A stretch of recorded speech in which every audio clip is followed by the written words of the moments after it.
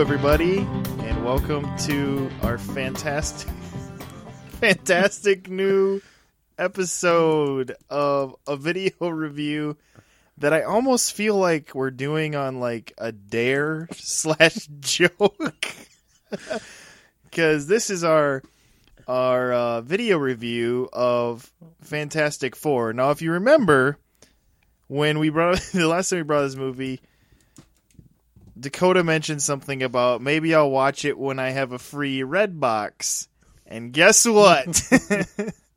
He had a free Redbox. So we watched it. And so we're going to be talking about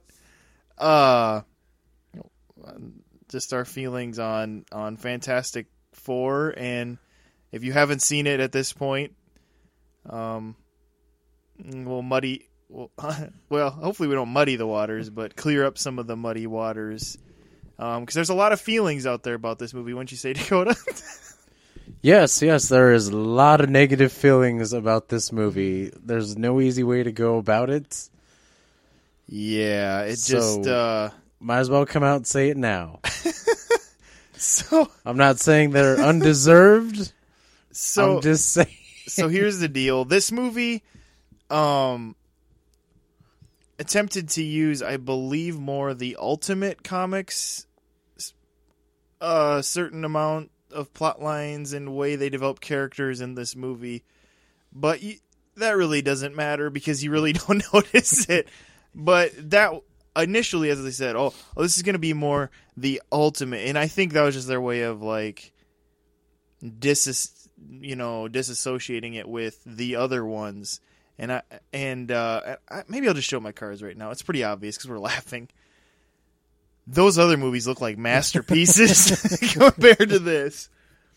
But I think what might be interesting for us to do here tonight is the movie's a mess. It's an absolute mess. But we'll talk about some of the things that like maybe had potential, maybe almost went somewhere, maybe where the mess started.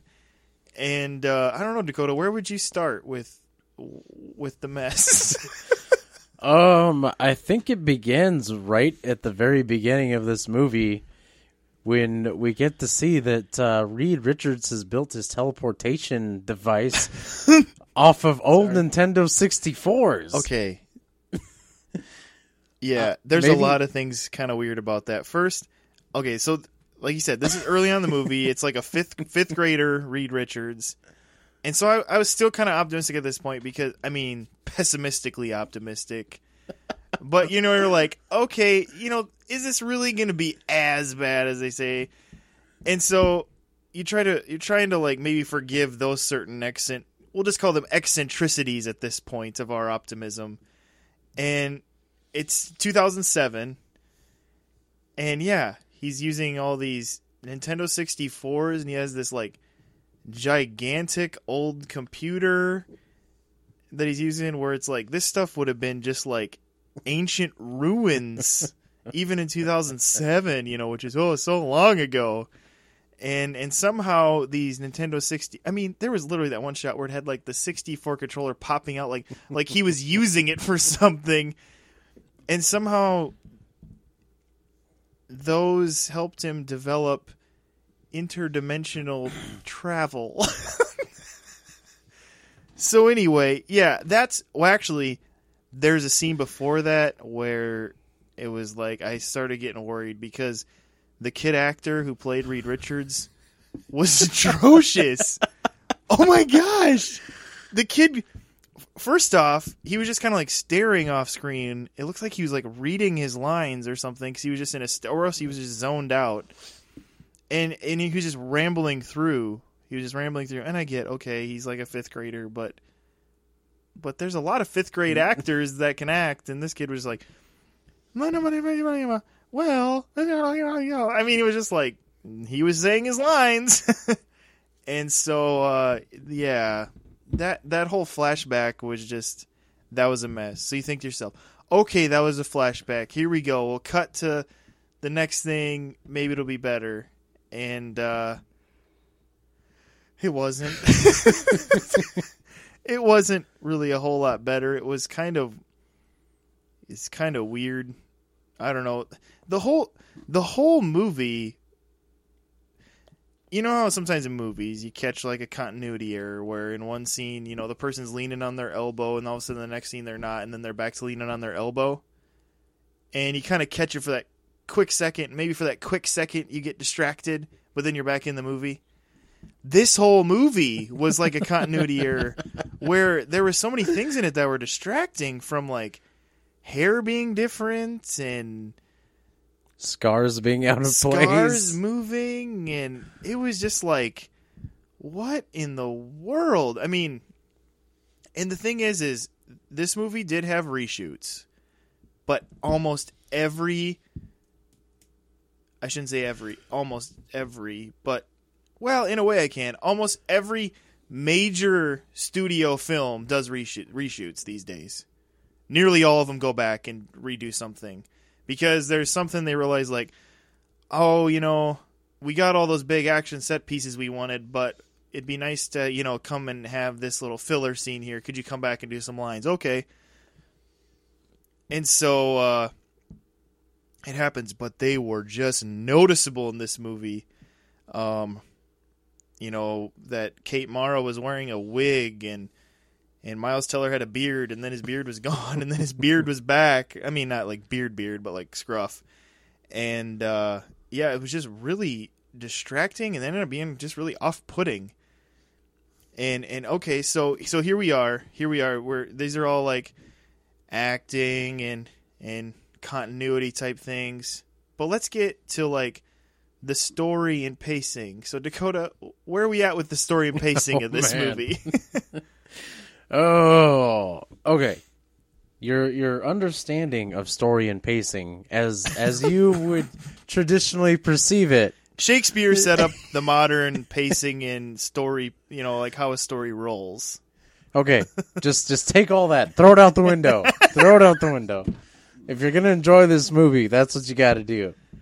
Because I don't know what they were trying to do here. Well, yeah, I was trying to figure that out too. Like it, because you could argue like some of those scenes were like character building scenes because it was like because nothing was going on, and sometimes when there's a scene where quote unquote nothing is going on, there's still something going on because it's like you're developing those characters, you're giving them things that end up fleshing them out to where later on, when you have a scene that feels like it means something more, you're more invested in them. But I don't know. It was still kind of confusing. You weren't really attached. You didn't know why this person was. It was just like the scene where Ben's like, well, I've been here 2 minutes. I hate it. See you later. It was like, okay. And then all of a sudden later he comes back and we're supposed to care about him. And I mean, it was just like, okay. And then how they got their powers was because they were drunk. And it doesn't make any sense how Sue even got her powers since she didn't go with them through the thing. But it was just a mess. And that's what I was trying to figure out. It's like, not all those things were in the because if you don't know the politics and background of this, Josh Trank deleted and then quickly deleted it. But once you say something, did I say deleted and then quickly deleted? Yes. He tweeted and then quickly deleted the tweet is what I meant to say. Like the day before the movie was coming out, that he had an awesome version of this film a year before, and nobody will ever see it, and that's the way it goes. And and it was like basically he was saying like, this movie's gonna suck, but don't blame it on me, is what he was basically saying. And he quickly deleted it. But of course, we all know how this digital age works. He said it. He has 1 million followers. It's out there. And that's, I mean, he did that knowing that even when he deleted it, everybody would know. And so, well, first right there, he just killed the momentum, any of the momentum this movie maybe had by some of us that saw that one trailer and were like, oh, well, maybe. By the way, one of the cool scenes in that trailer isn't even in the movie. Yeah. It gets cut out by the studio, apparently. And, yeah, and so I was keeping that in the back of my mind this whole time. Like, is there a hidden gem in here? Am I seeing glimpses of this movie that, you know, is better than any other Marvel movie Fox has done, you know, or something that, like, you know, Trank's saying, you know, that's great. I don't know. I wasn't seeing it because here's the thing with other movies that are like, you can see something's there, but they chopped it all up. You see those scenes that are like, wow, there's the scene they could have done that with and they didn't. And there's the other, like, this happened with, most recently, Avengers Age of Ultron, where it was like, I kind of wanted to see where they were going there, and then it kind of got cut off, and then it kind of made it not so much confusing as so much like a rabbit trail thing, because it didn't end up not going anywhere. Amazing Spider-Man 2 would be another example where it was like they were trying to develop so many things that they really couldn't play any of them out, so they almost played none of them out, and the movie just kind of ended. And so, but you see the glimpses in those of like, boy, if that were recut, maybe. But this one, it was like, I don't know. Did you see a movie in there, like a redeeming movie somewhere hidden in this? Oh, good Lord! I mean, no. I was looking, I was waiting for it. I was waiting for like the scene. Like, okay, here's the scene that proves to me that there's a gem in here. I didn't see that scene. I think one of the things I kind of grasp onto that I think would have been cool is the fact that they don't actually say it. They hinted it. But the fact that they were using Thing to pretty much go kill terrorists. And they kind of... They decide that they're going to go send Johnny Storm to do the same thing. And I was like, oh. And he's pretty gung-ho for it. And I was like, oh, all right. This could get really intense here. And then they kind of just deflated that whole thing. Right. Because even if that kind of like maybe bothers you, like, why would they have the Fantastic Four be killers for the government? At least the movie would have done something. Yeah. It would have at least gone somewhere, and then maybe there would have been repercussions of that. But it just kind of piddled and didn't matter, and was kind of like seen through clips.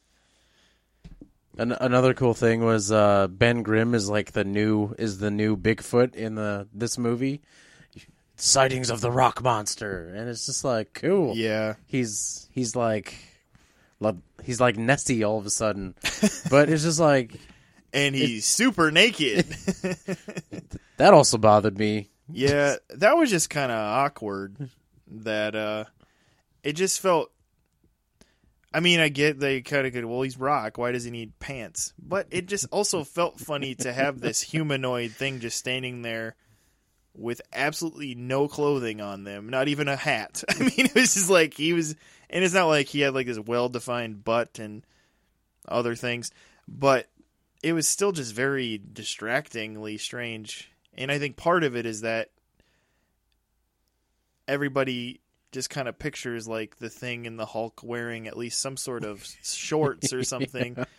And, you know, you don't have to do everything exactly like the comics, but like I said, it just made it kind of distracting and maybe even off-putting, because there was a few scenes where he stands up like really close to the camera, and it was like, you kind of kept like jumping like, wait, I shouldn't be looking. And then you're like, oh, it doesn't matter, he's a rock. I mean, it just was like, it was just another thing where it was like, yeah, oh man, here's the thing. I actually see what you did there. No, I was kidding. I was actually kind of excited to see this movie way back when I announced that they had a director and that it was going to be based off the Marvel Universe, because the Marvel Universe, or the Marvel Universe, the Ultimate Universe? Marvel Universe, was actually pretty cool, especially if you were into the Fantastic Four, because that's where a bunch of their better stories had happened in like decades. It's what made them cool again. Yeah, and one of those, I think I brought this up to Steven, one of the reasons why Fox really wants to hold on to the rights to the Fantastic Four is because Marvel can't use the Marvel zombies. Why? Marvel Studios can't use. Yeah, they can't. You're not going to see a zombie Spider-Man or a zombie Captain America, because the Marvel zombies showed up in the Ultimate Fantastic Four, so Fox owns the rights to them. And I think that's kind of one way of them shooting the bird towards Marvel because they did Fox did want to keep the rights to Daredevil. Unfortunately, they lost them. They went back to Marvel. They reverted back, which is why we have the Netflix show. Yeah. And it seems like ever since then they've kind of just been doing everything they can to screw Marvel over. They wouldn't let certain characters that they weren't even using go back to Marvel, like Galactus, some alien races that the Fantastic Four fought, like the Skrulls. And yeah, I think Uatao the Watcher was even included in there too. But no, I was just kind of generally excited to see, the Ultimate Universe come alive, and they kind of did a little bit with that, like their uniforms. They're not the spandex blue that we're used to seeing. They kind of have a more environment suit. I don't know what you want to call it. Yeah. I don't know, something more plausible that you'd see somebody wearing. Even if it is pretty form fitting. And another thing I thought was cool is Ben Grimm in this is actually grim, like the way he was, and I thought that was interesting. And they kind of imply that it hurts to be a rock monster, but it's just one of those things that they don't flesh out. They didn't care to develop it. They're just like, oh, okay, well, all right, moving on in this story that has no story. Yeah, the things that could have maybe made this movie a little more helped us maybe be a little more forgiving to it. They just let them fall, like there. Yeah, every time there could have been a development or a fleshing out of a character. It was like, no, we'll move on because we got to get to this next scene that really doesn't have anything else going on in it. And so, and I don't know, in a way, I guess you could say this movie was a waste of talent. Definitely Michael B. Jordan. Just because everyone else in this movie is kind of like, well, okay, they've been in things that were good, but maybe, it's hard to say if they're like the primo talent, but Michael B. Jordan, I'd say, has pretty much proven himself to be a pretty credible actor. And the thing is I think maybe he was already signed on to this movie long before, because they started developing this movie in 2012, I think is when Josh Trank came on, and Josh Trank immediately wanted Michael B. Jordan to be the Human Torch. He was one of the first people that they announced was going to be a part of this movie, and since then, of course, Michael B. Jordan has gained some steam with most recently Creed, which he probably signed on to after he was even gonna be a part of Fantastic Four, and of course now Creed came out 2 months after Fantastic Four, which worked out well for him because then it was kind of his way of saying, see, I'm okay, right? And proved himself again because he got a lot of acclaim for that movie, and Stallone, but Michael B. Jordan was given a lot of credit too for doing well in that movie, and so he would definitely be maybe the most like waste of talent and time in this movie. It seems like all the it seems like they a couple stars from this movie kind of rebounded quickly. I mean, Kate Mara has already just kind of, it's in the past, let it go. Yeah, she just kind of let it go, and then she was in an October movie also, The Martian, where she wasn't a huge role, but I'm sure it helped her move on from the mess known as Fant4stic.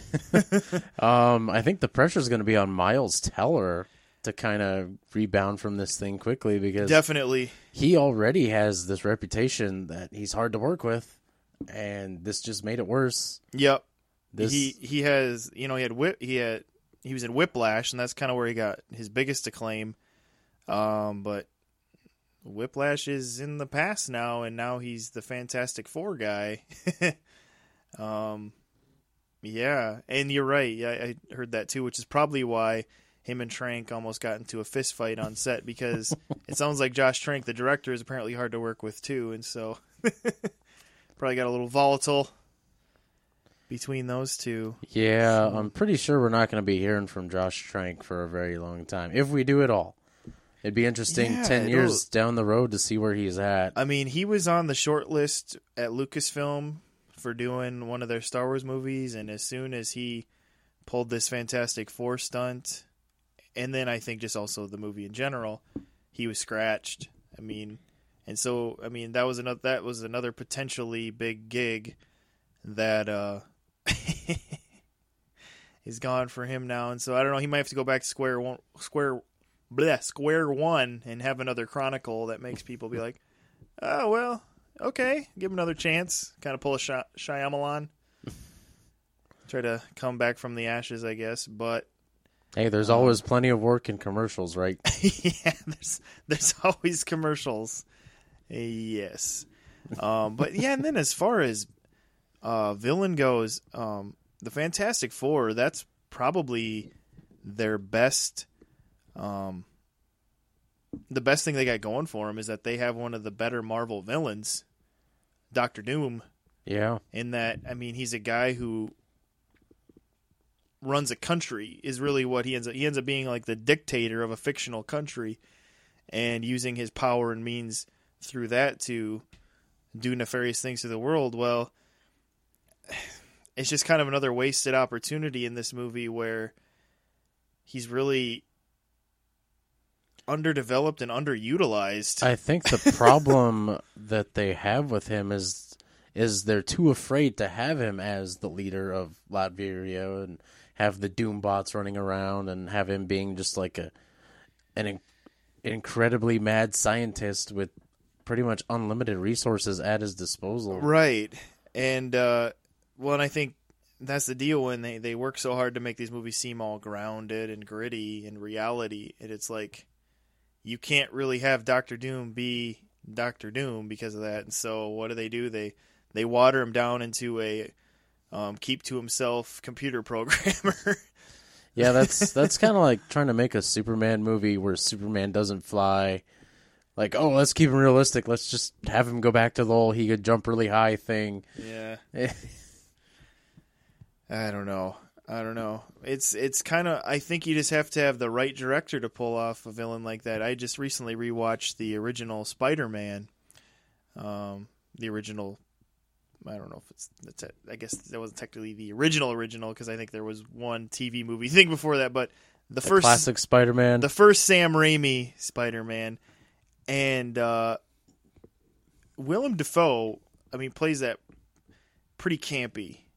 Yeah. But because of how Raimi set up that movie and did that movie, you're okay with it. Where like you're invested into the movie, you like the characters, and the campiness either fits or you're kind of forgiving of how it goes just because of the fact that it works in the universe that he made. And the problem with this movie is that, and in a few other superhero movies, is they set up these worlds that they're like, oh, we want it to be like grounded in reality, but you can't because you're making a superhero movie. Yeah, you're making a superhero movie. You can't have it be totally grounded in reality because it's just not going to work, or it's going to come across like this, where it's just like you just. Like what you called it, a wasted opportunity was this movie where it's like, they had this chance to redeem themselves because people kind of got a bad taste in their mouths from those other Fantastic Fours, and they made the absolute worst Fantastic Four movie, and that could be including the Roger Corman one from 1992. Yeah. Just because that movie knew what it was, at least. Yeah. And so. Well, the problem is that this wasn't. I know we talked about this kind of a lot. Like we had these big stars that have been in these movies that kind of just bombed, but thankfully they haven't been like bombed too massively. Whereas this one did. It was actually a lot of people consider it one of the worst movies of 2015. Yeah, and unfortunately, for a while, whenever someone thinks of the Fantastic Four, they're going to say, oh, man, then there was that god-awful movie that was made in 2015. Yep. So that definitely hurt it. I mean, sure, Marvel's not going to get the rights back to these guys. But even if they did, they probably wouldn't use them very much. Well, and the thing is Marvel won't even get them back till 2022 if Fox doesn't do anything with them. And so maybe by then they could do something with them. I don't know. Maybe it's just time to release it. Just let it go and just let it be. Because this is the fourth attempt. Could someone just could someone just talk to Fox and be like, just let it go? Yeah, I don't know. It's like you had this is the third reincarnation of this team, and you failed worse than you have before. Maybe just let it go to a studio that'll do a better job. You still have the X-Men, and that's what you're good at. So just do X-Men. Yeah, that's what they've been having their success with, and possibly Deadpool now in the next. And the thing about few weeks, unfortunately, the thing about the X-Men movie is we even had a few crap ones of those. Mm-hmm. Yeah, which is why we had the universe wiping away that happened in Days of Future Past, right? Because that completely destroyed what happened in X-Men Origins Wolverine, and the third X-Men movie. And X-Men 3 was messy. Yeah, it wasn't nearly as messy as this movie was. That just suffered from just I think bad storytelling. Yeah, but in X-Men Origins Wolverine wasn't a good movie, but at least it was forgivable. Like it had moments that worked. They were few and far between, and they were, I don't know, they were trying. I mean, this movie didn't even feel like they were trying. It ended up just coming together really sloppy and lazy. And it was just funny because at the end of this movie, instead of having like an after credit sequence, just said, "This film helps support 15,000 jobs," and it's like, oh. Well, there's one thing good about it, I guess. It gave people jobs because it didn't do much else. There you go. They helped stimulate the economy for one brief moment. Well, and then the movie bombed, and then I don't know if that helps anybody. So I don't know. So anyway. Wouldn't that be crazy if Fox just decided to gather up all these DVDs and Blu-rays and buried them in the desert 20 years from now, all of a sudden somebody goes out and tries to find them? And they'll make a documentary about it. Yeah. And then someone will try to forgive this movie, and then they'll watch it and realize just how horrible it is. And the game burying, though, with Atari had nothing to do with the game being necessarily bad, though. This one should just be buried and forgotten and left forgotten because it's just bad. Yes, there's worse movies, but yikes. This one was pretty rough. So I think with that we'll wrap up this video review. There's not much else to say except I would avoid because we both kind of said, well, maybe this will be so bad it'll be funny, but it just kind of it stays right in that area of just unsettlingly bad. You don't really get much relief in any sort of way. Yeah, every so often there's a movie so bad it's just good. Like you kind of just can't help but laughing at it. Yeah. This was not that movie. And under no circumstances you could, I don't know, will this ever be that movie? I don't think so. I think this one's just going to be in the bargain bin and then eventually just forgotten. That's just that's the doom of this movie. And the movie that Miles Teller is probably going to have to try to crawl his way away from, because I think the other ones have, and he just hasn't yet.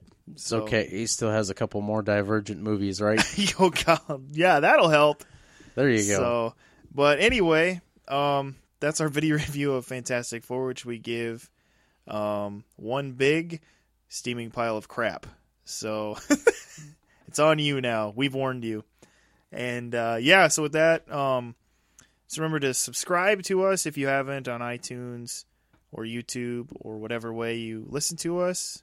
Most of those ways have some sort of subscribe way or to get on email list. So I hope you're doing that. Also, remember to rate and review us, whether it's our podcast in general or rate our episodes. Give a thumbs up if you're listening on YouTube, or a thumbs down.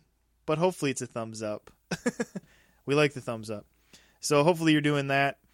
And then also, we're on Facebook. We like to throw on news updates and anything going on with our show we do. So hopefully you're doing those things for us, because we appreciate it. And we thank you for listening to this episode and for hanging with us through this interesting review of the Fantastic Four. So I think with that, we'll close out here. So this is Steven.